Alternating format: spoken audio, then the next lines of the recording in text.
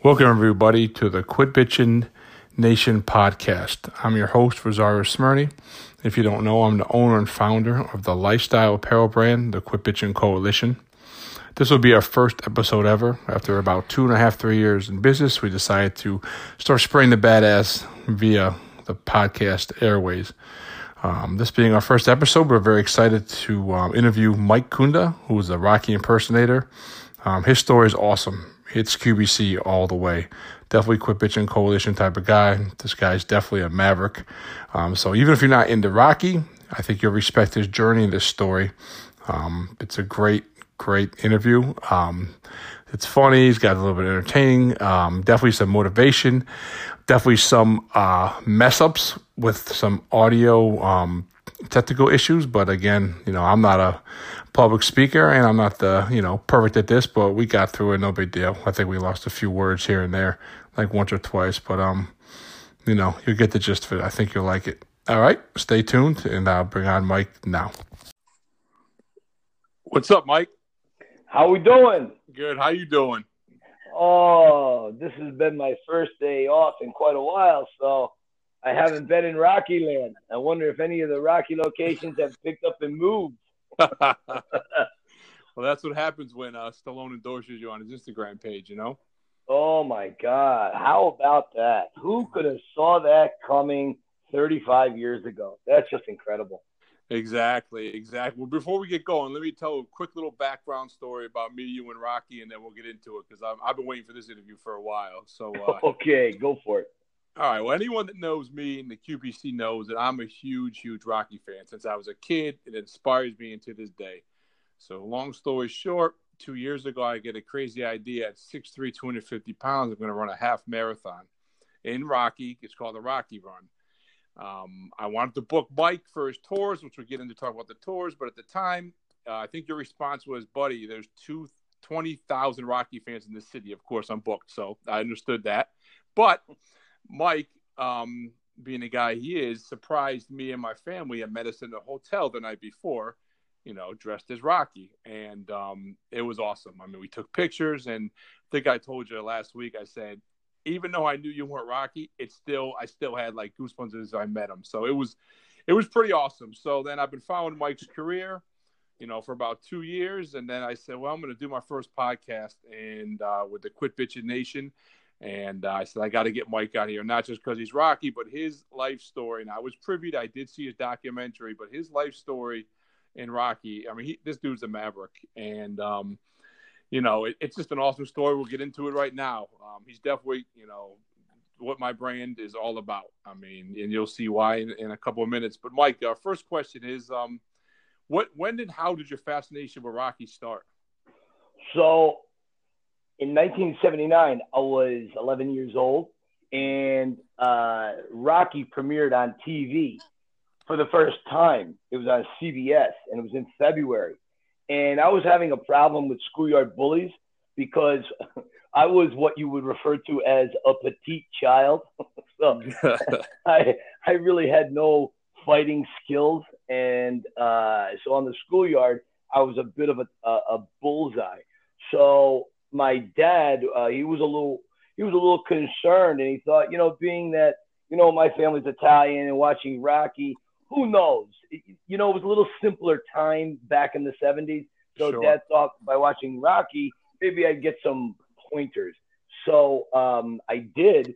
What I had done was I was so blown away when I saw those big white letters scroll across the screen, and we hear Bill Conti's Fanfare for Rocky. It literally changed my DNA. Yeah. But here's the catch. For me, it wasn't about the boxing. It wasn't about the muscles are working out at first. What connected me to the character was the scene where Rocky finally yells to the bodyguard, buddy, I should have broke your thumb. Because him and Gazzo and even Paulie, they were always like yelling at Rocky. It was like he was a round square peg in a round hole. And that was me. I never fit in. So I saw that. And then as the movies went on and I got older, I learned the deeper values of the Italian stallion Rocky Balboa. Got you. Very interesting. Yeah, but did you know at that time it would become your profession? No, but it was interesting because the night I went to bed, it was on Sunday night. I went to bed and I took my mother's old grease pencil that she would write on the aluminum foil leftovers in the icebox, and Sure. I wrote on my gray sweatshirt Italian stallion, and I spelt Italian stallion wrong. And back in the day, the teachers could be less politically correct, so they called me in front of the class to make an example out of me, and that just added to the mythology that I was a moron for hire. So Sure. this has been my life story. No, I mean, I said it to you the other day. I mean, your story is, a Rocky story. You know what I mean? I mean, Yeah. like I said, I mean, I don't want to jump around too much because I know a lot of this information from watching the documentary. So then, okay, so that's when you fell in love with it, and then how did it start to become? I mean, in lack of a better term, pretty much an obsession. Would you agree with that? Yeah. It's so here's the thing. Obsession is an incredibly dangerous word, right? Sure. Like whenever I hear people say obsession, I think of like A stalker or something.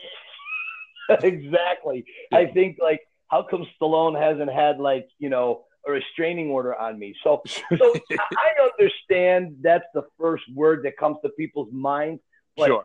honestly, the people that know me very deeply, it's a passion. So That makes sense. Sure.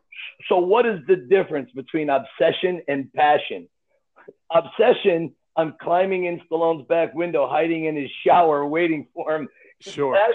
Passion is a respectful distance, but always trying to attain the goal of keeping the Rocky, I guess, spirit or the Rocky philosophy alive. Sure. That to me, that's the big difference. So I guess it really went to the next level when I was about 13. My grandfather, see, when I was around 8, 9, 10 years old, I used to wear a Superman costume underneath my school clothes to school because I'm a very insecure person, and I think no matter what I do, it's never good enough. So I think I have to be like another person or something to get friends, at least at that age. And I'm sure a psychiatrist could have a field day with me on that.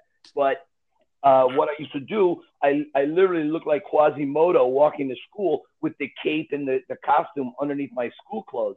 Sure. And one day the schoolyard bully ripped it off and exposed to, the general public in the schoolyard. And so from that point on, I was known as, Rocky Jr., and it wasn't with affection. So schoolyard bullies would just pick on me more. So my grandfather, so now go to about 13 years old. My grandfather calls me up to his house. He hears of a fight I got into, didn't go my way, and he gives me his old black fedora that he wore as a young man back in the 40s and 50s. So Sure. I put it on. I look in the mirror, and I was like, oh, my God, Grandpa, wow, this is incredible. And then he gives me one more gift. He gives me his old black leather jacket, and I put that on, and I was frozen for about 10 seconds. Sure. I looked in the mirror, and I said, Grandpa, I'm Rocky. And he goes, you know what, Mikey? He goes, you definitely have something here. You really, really do. He goes, but you got to learn how to throw a punch. So the next day, now this was my mom's dad. Sure. So clearly they must have had a conversation because the next week I'm going to the Scranton Karate Club. And it was not a great endeavor. I got hit, like they put me in this ring because they did boxing there too. They put me in this ring, and I had these gloves and headgear on, and they ring a bell. They gave me like 30 seconds worth of advice, which the last one being duck. And whoever was in the ring with me was relatively better. So I got hit like 18 times. And I remember just taking off the headgear and the gloves and crying right there in the ring. I didn't want it. So my mother goes home. She tells my dad, and my dad, again, takes it to the next level. He buys a VCR, records Rocky, and every day I would come home from school, I would watch Rocky, and I would Hey, keep going. Go ahead. Don't worry about it. We're good. So I know that sounds like a Hollywood ending, but, that's exactly what happened. And my dad, being a very smart individual for not having gone to college, a few months later, a inner city wrestling tournament was going on. And for some crazy reason, I decided to try wrestling, boxing. They were somewhat relatable to each other. So I thought I would try. So I was wrestling and I wasn't very good. I'd never done sports before. And the day of the match comes, and it was at West Scranton High School. It was on a Saturday. And I go down. My dad, my brother, they're there waiting for me to wrestle. I don't wrestle until the afternoon. Sure. So he goes back home because we live pretty close to the high school, and they get lunch, and he's going to come back at the appropriate time to watch me. So I'm looking at him leave. I'm looking at the clock, and I'm looking at the people getting their face smashed into the mat, and I'm looking at all the people around in the bleachers. Sure. And so the next thing that happened, I'm walking home. I'm walking in the back door, and my dad and my brother are finishing up lunch. They're ready to come back, and my dad goes, "What happened?" I said, "Oh, they bumped up the match. They called my name, and, I lost. I got pinned like 15 seconds in." But I wasn't looking at my father. I was looking down at the ground. And so my dad says, "Well, that doesn't sound right, Mikey. What really happened?" I said, No, really, that's it. Then I started to cry. Again, I'm a crier when I was a kid. Every time I got nervous or scared, I don't know. It was just because I guess I didn't have the eye of the tiger. So my father, he kneels down in front of me, and he asks me one more time what happened. And I told him. I chickened out. I didn't want to wrestle. I didn't want to lose.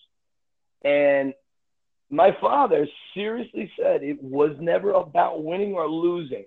He goes, when you commit yourself to something, you got to stick it out. No matter if it's an absolute horrific failure, you learn from your failures. He goes, exactly, right? So when you win, that's great. There's no greater feeling than when you win and you're surrounded by family that have helped you get there. But when you lose, no one wants to be around a loser, and you're forced to analyze what you've done wrong. And so he said, "Come on." He goes, "Mikey," he goes, "you can stay here with me." He goes, "I'm going to love you no matter what." He goes, "But if you run now, you're going to run the rest of your life from challenges. So go back." And I did. He walked me back down. I finished the match, and that was that. And that really changed my life almost as much, or if not as much, as what Rocky had done to me. Sure. And I don't really say that a lot to people because they like hearing the Stallone-related things. But really, if I'm honest, that's probably one of the real family moments that my father changed my life in such a beautiful way. Sure. Yeah. It seemed to stuck with you for, a long time, definitely. Yeah, exactly. Definitely. Yeah. That's a great story. And that's pretty much, that's, like I said, that's stuck with you now. And then the next part is, I know before we get to how you started Rocky, I know you had tell us about some of the jobs you had before you finally got your calling, your career you have now. So had I never seen Rocky, I probably would be working with horses. I used to go horseback riding with my father all the time as a kid. My dad used to ride in rodeos back in the 60s. My dad used to work with Sarno and Son way back before he moved to Metallos up in Dunmore. Sure. I guess Larry Sarno had some horses. And so they would do these rides, and my dad always had a love of horses. So when I was an appropriate age, we used to go to the Circle B Ranch up at Mount Pocono Mount Cobb. I think it was up at Mount Cobb. And it was amazing. So one of the first jobs I had out of high school was working with some of the horses on a farm just outside of Gouldsboro. These were the horses that would pull the carts at Pocono Downs. Sure. And so we would groom them, walk them, clean the stables, you name it. And I did that with a few friends of mine for about 6 weeks, and we never got a paycheck. The guy never paid us for it. But I had the best time of my life. What else did I do? I was a police officer for a while once I had some maturity. That was an incredible job, but I really wasn't a police type guy. Oddly enough, I was a donut maker. I did construction.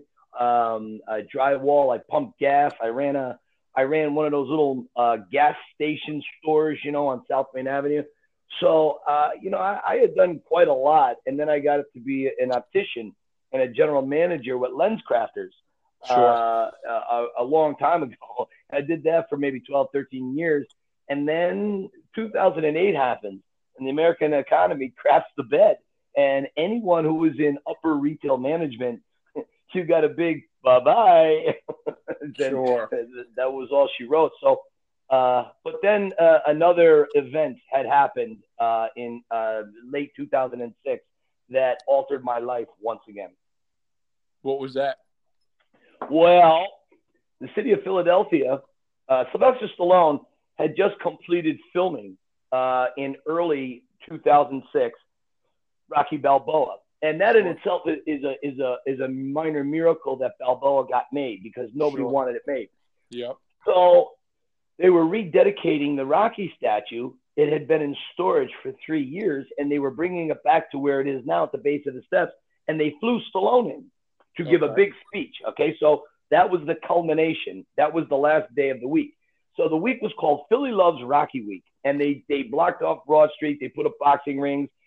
They had all these boxing matches. They showed Rocky at the foot of the Rocky steps, and they had a national Rocky and Adrian look-alike contest. Gotcha. But I don't enter that because I'm Joe in security, and I don't think I'm going to win. Surely there's got to be 10 guys that look more like Rocky than I do. And you know what? There probably are, but they didn't enter either. Sure. So, friends of mine who work at the Victor Cafe, they sent my picture in to the contest. And it was a picture of Sylvester and I at his 60th birthday party, standing out front of the Victor Cafe, arm in arm. Sure. And they thought Sly looked like my older brother. So I get a call from the contest officials a few days after it was announced, and they say, Mr. Kunda, are you interested? Are you going to, you're in the top 5 out of 2,000 people. We're just going to, yeah, right? That's like so insane. And that was just off of whatever I look like. And they said, we're just ensuring you're going to show up on the day of the contest. What you have to do, you got to come dressed in your favorite Rocky look. You have to know trivia. You have to do lines from the movies, interact with the crowd, interact with the judges. And then the winner gets 2 tickets to the December 18th, 2006 Rocky Balboa premiere in Philadelphia, walking the red carpet with Sylvester Stallone in the cast of the movie. I got to watch Rocky with Rocky. Like, it's crazy, right? Wow. So I'm thinking, man, I would love to win this contest. This would be amazing. So I show up. My wife is there. She's like in the front row. There's like 2,000 people in Love Park. It was around lunchtime. It was an absolute crazy scene. So the Adrians went first, and then one by one, the Rockies went up. I was the second Rocky, and I had never done anything like this before. I was not someone who went up in front of people and talked. This was crazy talk. I would never do something like that. But as Rocky, as the character of Rocky, or the essence of Rocky, I think maybe I could pull it off. So I shed all my fears as I walked up the stage. I took the microphone, and boom, I just hit it, and I started working the crowd. And I just started riffing. I started riffing on whatever. I was teasing the judges, teasing the crowd. Then I had to do a scene. I had to play Gazzo's part and then Rocky's part from the scene in Rocky 2. Hey, Rock, since you got your money from the fight, why don't you put your money out on the street? And Rocky's like, I just got married in here, and, condominiums, that whole line. So I went through that, and, everybody loved it. And I answered a few trivia questions. And then next thing I know, like 45 minutes later, they call my name. I win the contest. My wife is filming the whole thing. She goes crazy. I pull her up on stage in the midst of all the other Rockies and the Adrians. The music's playing. It's hot. It's like 97 degrees in early September. And I'm whirling her around like a scene out of Rocky. Like, remember Rocky was yelling like a wounded bull elephant in the ring, Adrian. Sure, of course. So it was very comparable to that. Now, the backdrop, you have to understand, Rosario, the whole backdrop is I hated my job at corporate retail. I was becoming someone I didn't even recognize. It made me sick because you're never good enough in corporate retail. You're only as good as last night's numbers that were filed from the day's work. So anyone listening to this, if you're in corporate retail and you have a passion, do yourself a favor, find a way to make it happen. You'll be a happier person. So, Sure. so that kind of snowballed from there. When I got home, there was a message on the machine. It was the March of Dimes. They saw it on the news. They asked me to come out a few months later to do just to bring a Rocky flavor to an event they were having in Philadelphia. So when I said, sure, no problem. And they said, well, we can't pay you because it is for charity, but you're doing a good thing. So I said, of course, absolutely. Sure. So I show up. My wife she's videotaping, and I'm interacting with everybody dressed as Rocky, having a good time, but I'm not taking it too seriously. And this gentleman comes up to me and he goes, hi, my name is Jeff Feinberg. I run a events group in Philadelphia called Roberts Events. And what we do is we put on big shows for like 100 people up to like 50,000 people for big giant races or concerts or events. We love what you're doing as Rocky. We want to hire you to be Rocky and pay you to walk around the streets as Philadelphia dressed as Rocky. And Wow. so if you could give us your manager's business card, we'll set everything up through him with contracts. I didn't have a manager. I had nothing. Sure. And I'm about ready to give up the gig and say, well, no, I'm a manager at an optical retail chain. And so, I don't really do this. So my wife jumps over and she gives me the look to dummy up. And she goes, you know what? We've been giving out his business cards all day. She goes, why don't you give us one of yours and we'll give it to his manager? So that's what happens. On the way home, I tell her, what am I going to do? I don't have a manager. She goes, I know, but this is it. This is your dream. This is what you wanted to do. Sure. And without her prompting, I really don't think I would have took the next step. So how does one find an agent or a manager? I don't know. That wasn't my world. Long story short, a friend of mine who I didn't know was involved in this, we did it. He became my agent. I should say my manager, and he gets me all my gigs, and he works out the contracts, and I give him a percentage, and that's what's been happening since 2006. I mean, that's a crazy story. And the part that I liked is that's, the Quit Pitcher Way is, you didn't, like I said, I know you about, 10, 11 years in. So to see that you were shy doesn't even make sense to me, but I definitely believe you. So it's crazy. Like, I mean, you were cracking jokes. It's so natural. So like I said, you had to overcome your fear. Right. And right. Then, so in my mind, in the quit pitching world, I said you were ready. You stayed ready. You didn't know you were preparing your whole life to do this, but you really were, right? So you took advantage, to me, to an opportunity that was in front of you. You still tried to get out of it, but then your wife stepped up and look at where you're at. And like I said, how long did it take once you started booking? Did you get booked right off the bat, or how did it go in the beginning? Okay, so here's how it first starts. This is so funny. So in the beginning, I got lucky. The guy who hired me, this Jeff Feinberg, they had like 5 bookings right off the bat. Right off the bat, he had 5 bookings, which was unheard of. So some of them I wore the leather coat and the hat and the bruised eye. Some of them it was the old beat up gray sweats. Sure. All I would do, I would literally just walk into a room, act like Rocky for 1 hour, talk with people, take pictures, maybe get them laughing, go home. If it was at the steps, I would wait off to the side for until I saw the desired bus come by that I was looking for.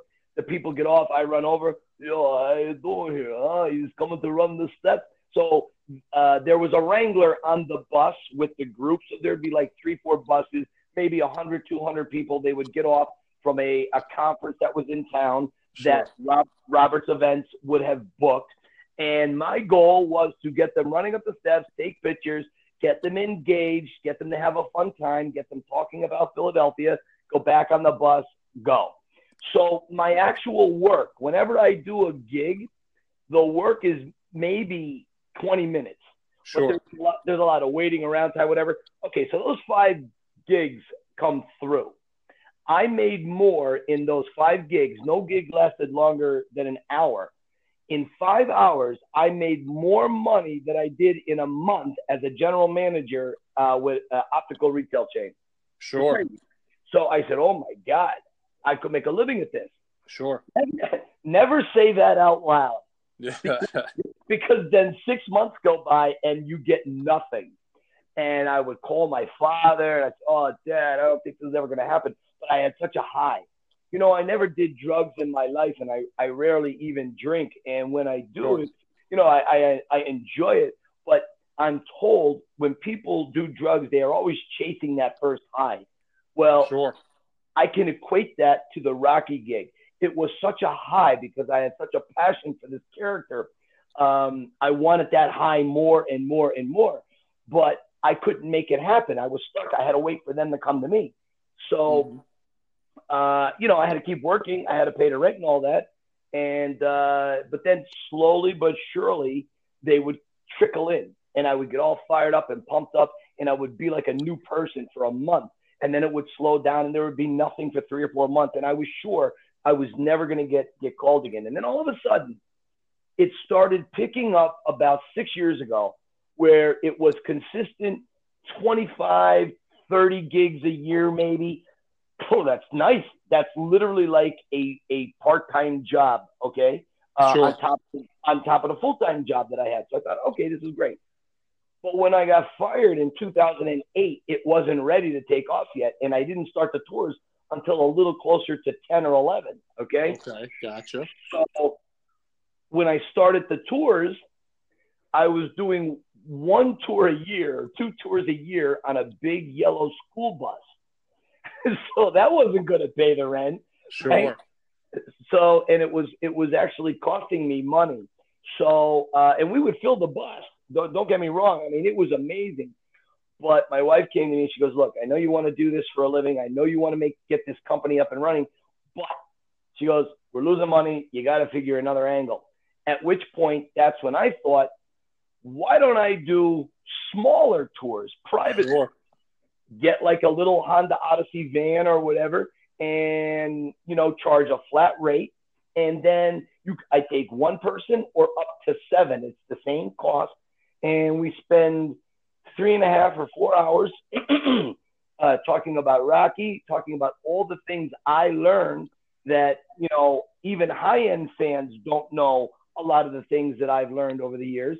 And certain things that, you know, Stallone has told me from some conversations that we've had over the years. So that took off probably 4.5, 5 years ago where I could do it full time. So Sure. we went from doing 1 or 2 tours a year. Now we do probably an average of 30 a month. God, that's awesome. And yeah, but you never know. But you see, here's the thing.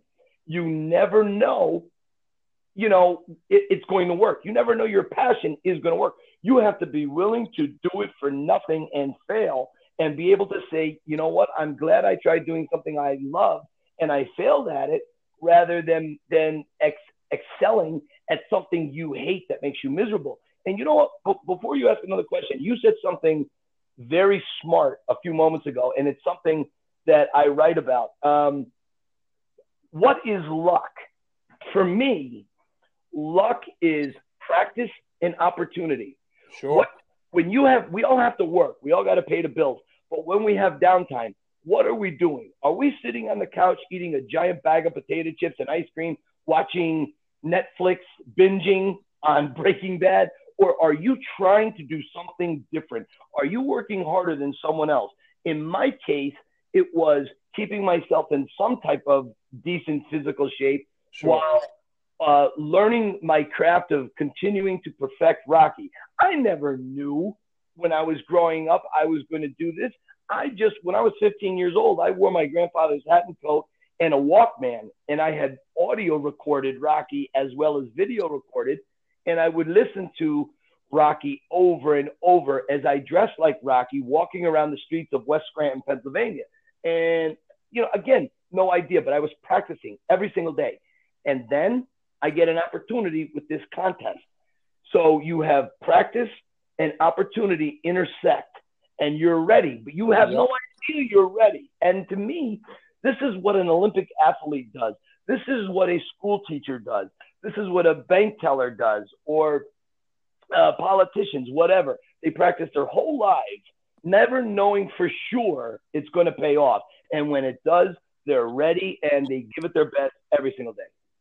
Exactly. And I think you got everything, but you're missing one part that I admire about you. And I've seen this through so many people that do it wrong. And what I mean is you forgot the perseverance. So, okay, you get the gig, you get the 5 gigs, you make your money. You know, a lot of people, you know, at that point, you know, you said it slowed down, and that's when they give up. Oh, yeah. They have the self-doubt. You didn't give up. You know, what you did is you reinvented something. You said, well, yeah, I can give up. Now I'm going to make it. I'm going to do tours 1 to 7 people, right? Because it's your passion. It's what you want to do. Too many people in my life that I've talked to, or they give up before their big break. They're and I say big breaks like you say are earned though, but you know they get that first roadblock, or maybe they get lucky. You know, maybe I released a shirt in the first week. You know, when I opened up and I blow up and I sell all these shirts and it slows down, and it's not easy. You know what I mean? And that you know, and that's the part I admire, that you did not, and I didn't know all this story, this part. You know, like I said, I saw the documentary, and you know, you keep on reinventing yourself, and you know, and like I said, you were ready, you worked hard, you got your opportunity, it slowed down, you didn't give up. You know what I mean? And that's what I think sets apart winners. And you're one of the few people that I know that are living their passion, you know, that love their job. And we've talked, and I know you got to make money, but I firmly believe from being around you that it's the smiles and the joy. I mean, I've saw you've done tours for thousands of people. You have people from Germany, England talk with you. You got Italy. You got people that are dying of cancer, people that that have different cerebral palsy. You helped up the steps. I mean, that's what life's about, and that's what the job is about. And that's, you know, like I said, you know, right now, you know, your website, everyone write this down, you know, the www.theyorockyfilmtour.net. Like I said, that's your passion, but you're helping people. You're bringing something. You know, I've never met Stallone. I don't know if I ever will, but I kind of feel like I did, or this might, and if this, you know, pretty close to it. You know what I mean? Because you know, you have the love, and I don't know like how many people I know. You know, I know my dad and my mother. I know a few people, but a lot of people are just, you know, it doesn't, like you said, it doesn't matter about the money. You can make $1 million and not be happy. You know, look at all these, you know, celebrities, you know, that they act crazy, you know what I mean? Doing all, you know, but, you know, it's, I admire that, man. And if anyone can get to that point, you know, you had the passion and the money came, you know, and I don't not in your pockets, but I'm saying you're enough that you could do that full time. If you could do something full time and be happy every day, you're winning in life, you know what I mean? Oh, totally. But you see, you're so right about the perseverance. And I guess I don't talk about perseverance. I guess when I'm talking about waiting and hanging in there, I never use the word perseverance. Maybe I should start using it more. But that all came from the 14th round in Rocky. Yes. Because that is it. I did this black and white painting. I'm looking at it right now. I'm sitting in my office and I'm looking at it. It's this black and white painting of Rocky and Apollo from the 14th round. And I get inspired by a lot of different things. But the thing that puts me over the top every single day, I will literally get to tears in the 14th round. I have seen Rocky, the first Rocky I've seen at least 1,000 times. That's no BS. I've literally seen it over 1,000 times. And when I see Rocky, you know, when he's in the apartment and it's right after he comes back from the empty arena and he realizes he's just going to be a joke. Sure. He knows he can't beat Apollo. Apollo is the greatest fighter in the world. Nobody's gone the distance. He tells Adrian all he wants to do is go the distance. Yep. If he can do that, winning is nice. That would be lovely. That's not necessary. His personal goal, okay? Yep. So you, me, your wife, your mother, father, just everybody's got personal goals. Sure.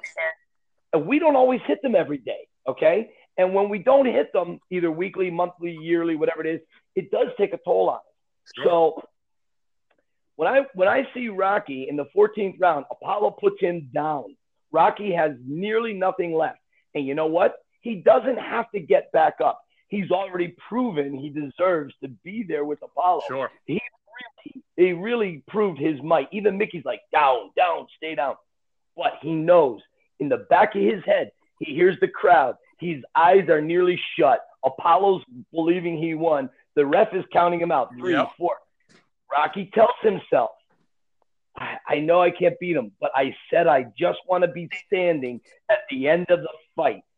My God, when he climbs the ring, going the distance is reaching the pitch, and he waves Apollo in.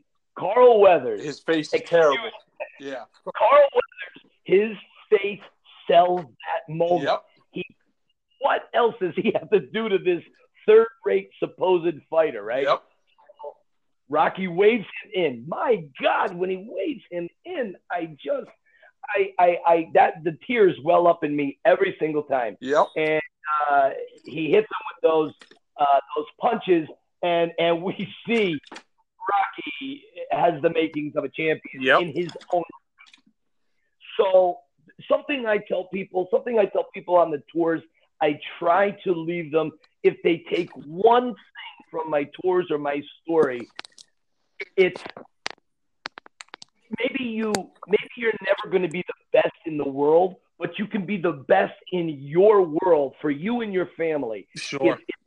If that's the best you can achieve, my God, I can't think of anything greater. And Stallone said something similar to that a few years ago, and that stuck with me, and that is very Rocky-esque. Sure. He didn't have to be champion. He just had to be a champion for him and Adrian. And I tell you, this to me is one of the cores of Rocky Balboa. Oh, exactly. No, I know exactly that scene. And that was pretty much on a much smaller scale when I challenged myself, to run that half marathon. I told my wife, I don't care about my time. I said, I'm not gonna stop, and I'm not gonna walk. So even if I got to do some type of running, so I know exactly what you mean. Let me ask you something. Why? Because we talked a lot, but I don't think I asked you this. Why did you choose that moment in your life and that Rocky run? What was it that was going on that said, I got to do this?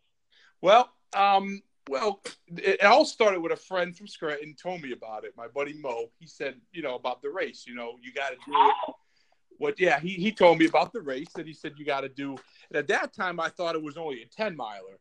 And the most I've ever run in my life is 5 miles. And anyone that knows me, I hate to run. I played in college. And I ran I hated it. I despised it. So I started thinking, I can't do it. Then I'm like, you know what? It was 12 o'clock at night. I said, I got to do this. I got to prove it to myself. I got this clothing line, Quit Bitchin' Coalition. I have to do it. Right? So my wife was at her mother's. I text her. She's like, are you crazy? Are you serious? I'm like, no. Once I say it, I'm going to do it. So then I wake up the next day and I look online. I said, shoot, this is 13.1 miles, not 10. And I'm like, I said, well, I can't just do 10. Right, I got to do 13.1, so I got to do the whole thing. So that was the next morning was exactly 3 months from the day of the race. I ran 2 miles. I thought I was gonna die, but literally, I haven't ran in 10 years. I ran 2 miles, then I ran 2.1, 2.5, 3. I had my doubters. I think once I got around 8, 9 miles, people said, "Wait a minute, you might actually do this." I said, "Yeah, I'm not waking up at 5 in the morning, for nothing." So I got to the point that I became, as not obsessed, I became pretty passionate. That I had I would run, and then I started to run for different, one of my big charities that I like to try to help out is anything to do with pediatric cancer. So I started wearing these bracelets and getting these T-shirts, and I'm like, I can't let these kids down. And it's just everything. There was nothing. I ended up running. I never told anyone that day. I had a pulled groin. I had a sore, icy hot, icy bomb, whatever you call that stuff. My whole body was looped up, but I wasn't going to stop. And then till we get off the subject, I was running up the thing, and at about mile 8, I didn't know there's any hills. And my rule was I'm not going to walk, not even an inch. So I'm so determined. I said, I got to get these hills done. I'm bigger than most people. Most people aren't 6'3", 250. I blow by these people on the hill because I'm stronger than them. And then on the way down, of course, they passed me out. But I was like, oh, my God, I wanted to walk, but I'm like, I can't walk. I said, I just, at least my first, and I've never run a race in my life. It wasn't like I went from 0 races to a half marathon in 3 months, Right. So, and then that's, when I met you, so it was, Right. That's awesome. Yeah. So, all right. So next part till we get into the final part, which I have been waiting to hear about.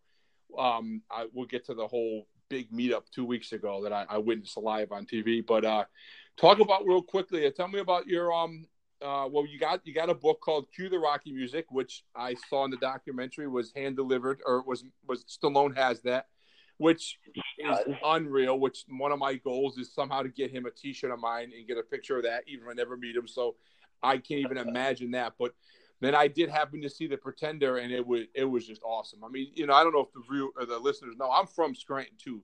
I live in Virginia, but so a lot of the places, you're talking about, I know, and the park and now park and all that. My family grew up there. We all grew up there. So it was awesome, man. It was, and I can relate a lot to it. You know what I mean? In a different realm. And I know that's out, and I'm sure it's called The Pretender. If any of our listeners know anything about, film stuff, or can get them into any different, what are they called, Mike? When the film festivals, yes. Look him up. Hit me up. Hit him up. If anyone has any questions for Mike, needs to get a hold of him. I'll put them in the comments of the podcast. But get a hold of him. It's a great. Talk about the documentary real quick, and then we'll get into the meetup last week in Philly, or 2 weeks ago. Yeah. So The Pretender started off as literally a 5-minute little interview with a guy named Jim Toscano, who is from Detroit. And Jim and I bumped into each other on the set of Rocky Balboa when he was going to Little Marie's house. They were filming when he puts the light bulb in. Sure. Little Marie, let there be light, So what we did, we just struck up a friendship. And I had carried that black and white painting that I mentioned earlier. I had that with me because I was hoping Sly would have signed it if I could get his attention. And by the way, that was my wife's idea to bring it. I wasn't going to bring it because I didn't think it was that good. Sure. And she told me it would work. I'm a painter. He's a painter. Sure enough, Sly saw it and signed it, and we had a great conversation based around this painting, which he would remember years later. Anyways, Jim was listening to my passion for this character, and there's a website out there. It's like a Stallone forum chat thing, and so Jim and I would talk a little more, and he would follow, I guess you could call it, my career in Rocky Land along the way. And as it started picking up more steam, he was like, Mike, I got to come out and interview you. So he would come out with he started his own film company. He does a lot of, like car commercials out in Detroit and stuff. And this is a labor of love for him. This is something he always wanted to do, some type of a documentary film about, towards, or in the world of Rocky. Sure. So he thought I would be a good vessel for that. So over the course of 7 years, he came out to Philadelphia a bunch of times. They filmed me on tours and events and whatever. They filmed my private life, whatever. And so it all came together. And the things that have happened to me, there's really no other word to use other than epic. Sure. I became literally best friends with Chuck Wepner, the boxer, Sure. the Bayonne Bleeder. Yep. He was the guy that inspired Stallone. Yep. He was literally the catalyst that gave Stallone the idea to take Rocky in boxing format. So anyways, the story was really big, and Jim had said, you know what? Instead of doing a documentary about how you got here, let's do a documentary about why you got here. Sure. And it really shows the support of my family, my mother, my father, my brother, and of course my wife, who I couldn't have done any of this without her support, because it's a lot to deal with Rocky 24/7. You know what I mean? When you don't have the same level of passion, it's difficult. So just a shout out to her. But The Pretender follows of how my goal, I had been with Stallone many times, and all the times I've been with him, I never thanked him for all the inspiration he gave me as Rocky. So when I got fired back in 2008, I didn't want that time to be for nothing. Sure. So while the business was growing, while I was looking for work, I decided to write this book, Cue the Rocky Music. And it took me 2 years, but I got it done. I got it published. Now I got to get it to Stallone. And the story shows some of the steps that were taken to get there. Sure. And, there you go. That's kind of the basic idea of The Pretender. No, it was awesome. I expect big things out of that one. It was great. Like I said, your whole story, yeah, the Rocky is personal to me because obviously I used to say, I can honestly, and this is not easy for me to say, I used to say that I'm the number one Rocky fan, but I'm going to have to give you the throne. It takes no. But, even if you're not a Rocky fan, it's definitely worth it. It's inspirational. And to me, I took it, people, you got to have passion and go for what you want to do. Because eventually, like I said, who the hell knew how it would come up? But you had the passion and twists and turns. And next thing you know, we know how now after this show, how your life has turned out so far. And then the last part I got to hear a little bit about, last week or 2 weeks ago, I was watching it live, to give everyone a backdrop. Stallone came, I think it was a rededication, something with the statue in Philly. Mike hinted he might be there, which I know Mike enough now. I knew he was going to be there. And I just wondering if I could get a Lear jet and be there in about 20 minutes. But go ahead. Tell me about that. Because, I must have seen about 10,000 pictures, videos. It looked awesome. All right. So let me say one last thing on everything you've said so far. You said some very nice, kind, generous, sweet things about what I do. And I appreciate that. But there's one other thing that people have overlooked and that no one believes me when I tell them. You got to remember, I have no other qualities to offer humanity. Oh, get out of here. I have literally no skills. If it wasn't Rocky, I would be parking cars for the rest of my life. Not that there's anything wrong with parking cars, but sure. I don't have any other skills. I have brother-in-laws who can build a house. I know people who are so valued in what they offer society. If there's a zombie apocalypse, I'm the first to go. Nobody needs a Rocky impersonator, okay? But it does come down. That is the one thing I do well. So, okay, I got to go with it. So it is a case of perseverance. It is a case of persistence and hanging in there. But the other thing is, there wasn't a lot of other options I had. So I do want to be fair. And when people hear that, okay. So 2 Fridays ago, Thursday night, I get a call around 10 o'clock from the mayor's office of Philadelphia. And I do a lot of pro bono work for the mayor's office, from time to time. We work on charities or whatever.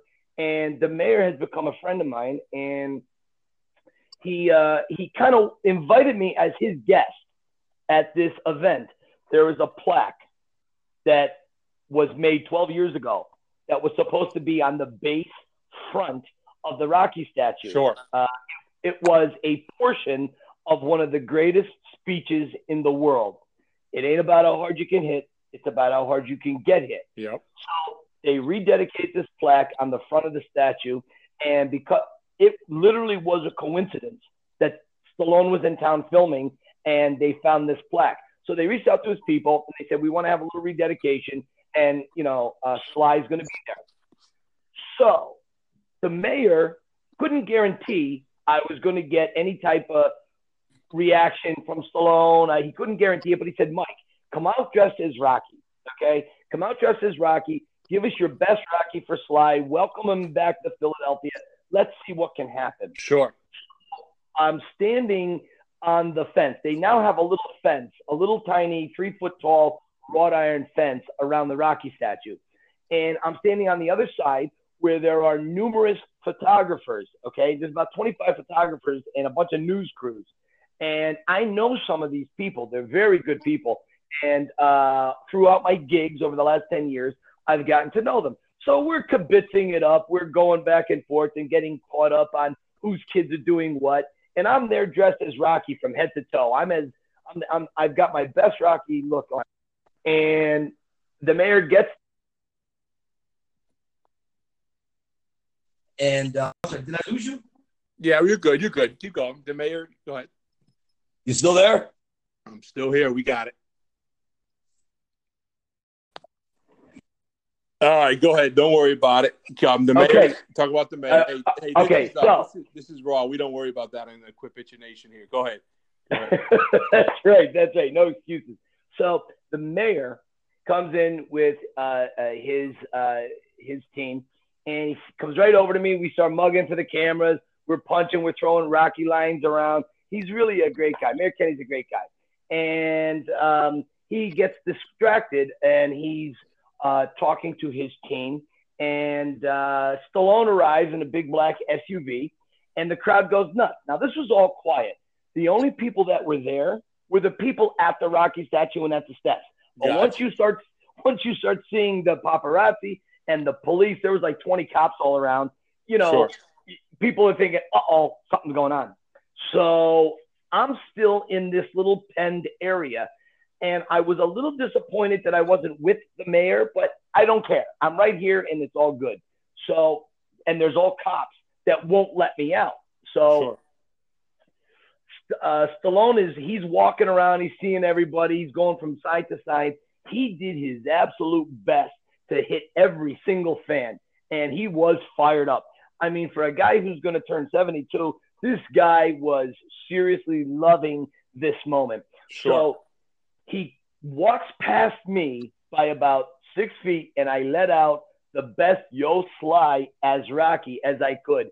His neck snaps to the left, and he sees me there, head to toe Rocky. His eyes get huge, and he goes, "Rocky, what are you doing here?" So he comes walking over to me, and then he realizes who I am. Sure. And if you read my book, Cue the Rocky Music, you'll see the times that Sly and I have kind of had conversations over the years, and he remembered all of it. It was so great, and we really start mugging for the cameras for a couple of minutes. Well, that was fantastic, right? So he goes up to the statue with the mayor. Then he does a TV interview. And so everyone's kind of focused their attention on Sly being interviewed. And then the mayor looks at me and he goes, "Rock, what are you doing behind the fence? Get over here." And I kind of motion sheepishly with my head to the cop. And he goes, "Oh." So he goes over to the cop and he goes, "Oh," whoever the cop was. He goes, "I want Rocky over here with me. Get Rocky over here." So he goes, "You got it, Mayor." So he talks into his little shoulder mic. Rocky's coming out. He's going over with the mayor. Wow. This is the mayor of Philadelphia and the police calling me Rocky. This is too crazy. So they open up the gate. I come out very respectfully. I understand their job. I was a cop. I get it. So I know how to conduct myself. You can't rush Stallone. You can't run up to him. You got to just wait and bide your time until the moment is there. And the moment may not come. And I thought for a moment, Sly was done with his interviews, and he just starts walking. He's kind of cruising just maybe 6-7 feet away from us, and he's making his way back to the SUV. Now, we still got about 50 feet to go. And the mayor goes, he puts his arms up and he goes, "Sly, come on, get a picture with your alter ego." And he goes, wow. Sly starts laughing, and he puts his arm around me. Now we're standing shoulder to shoulder, and we're mugging for the cameras. The Rocky statue is looming in back of us, arms up in victory. We're putting our fist up. Now Stallone decides to start punching me in the face, which is the picture he chose to put on his Instagram. Yep. Sure.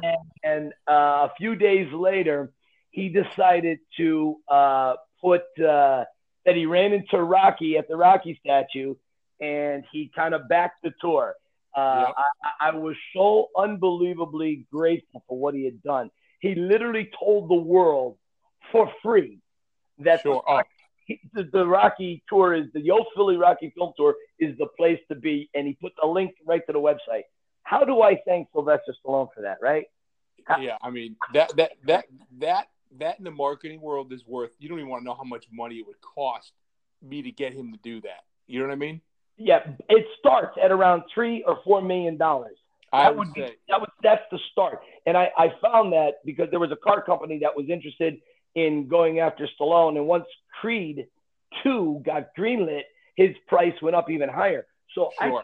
my God, how graceful for this guy to do that for me. And another thing, I want you to know, and I want all of your listeners to understand something.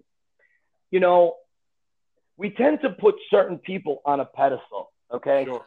Quite often, the people that deserve to be there, police officers, firemen, nurses, doctors, teachers, they don't always get on the pedestal where they deserve to be.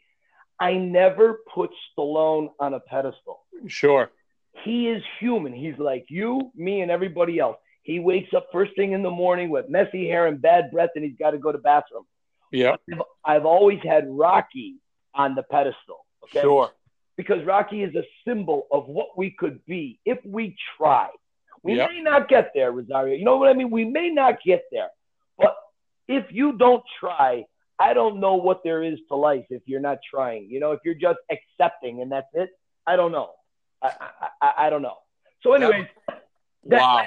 that was the essence. We had some conversation about the jacket and about a few other things, but I have to save that for my co-workers at Slycast because Sure. I give them the ultimate exclusive on. Oh, sure. So I got to save a little bit for those guys, okay? Oh, I definitely understand and appreciate that. Well, Mike, it's been awesome. Wow, what a great story. And like I said, you're QBC all day long.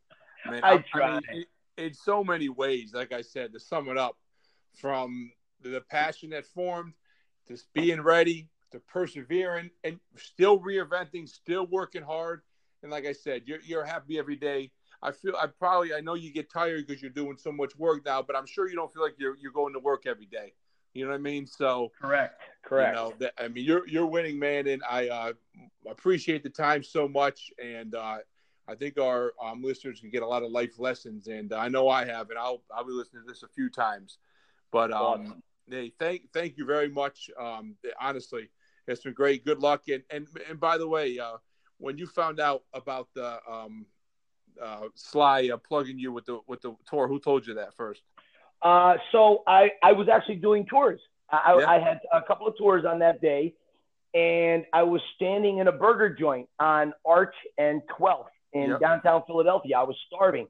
Yeah. And of course I'm doing my tour, so I don't look at my phone. Sure. And I pull the phone out as I'm literally waiting in line, and I see I have about 37 text messages, right?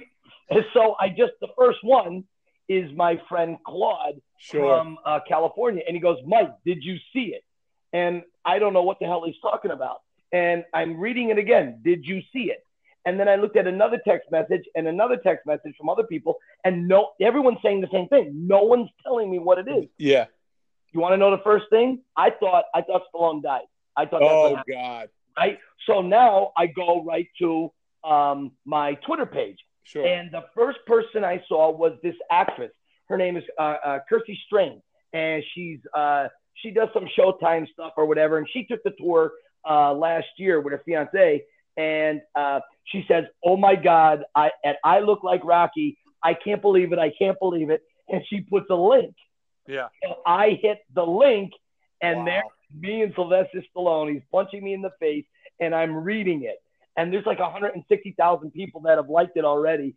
And I'm looking at it and I'm thinking, oh my God. Yep. I mean, the generosity of Sylvester Stallone. Yep. I mean, he knows me, but he doesn't we're not like best friends, right? So yeah, sure. He must recognize something that I'm trying to do in keeping the Rocky. Of course he does. Of course he does. No, that's something I dream about every day. That's that moment, like and you work hard, and that's one of many you've had. But that was, I saw it and I said, oh my God. I think I wrote to you 7 minutes afterwards. I wrote to you the second I saw it. I was like, oh my God, I can't believe this. I think you're right because in the cyber world, thousands of and on Facebook, I had over 4,000 notices. Sure. I couldn't get to everyone. I had to do a video to thank everyone because there's no way I can answer them all. But in the cyber world, there's many people you're never going to meet. You'll kind of correspond with, right? Yep.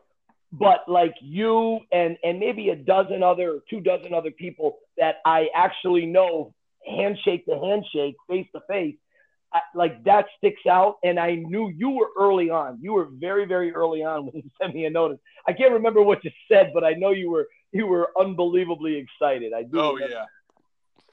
Definitely, man. Well, listen, I appreciate your time, and I look forward to talking more. We'll do it again. Who knows what next year brings, you know?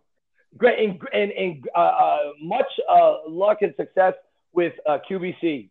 Perseverance, buddy. Perseverance. Stay with it. All right. I appreciate that. Thanks, buddy. You got it, brother. Bye-bye. Bye-bye. Well, we hope you enjoyed that episode, our episode number 1 with Mike Kunda. We definitely did. I think there's a lot of knowledge. I think we had a lot of fun. Stay tuned for many more. And what we do ask is if you did like and enjoy the show, please subscribe to the show. Tell your friends. Very important to rate us and give us a comment. We would definitely appreciate it. And I'll make a deal for you. If you guys leave us a comment, send me a screenshot, DM us at Quit Bitching Coalition, and I'll send you a pretty good discount code. But thanks again for listening, and stay tuned for many more episodes to come. Bye.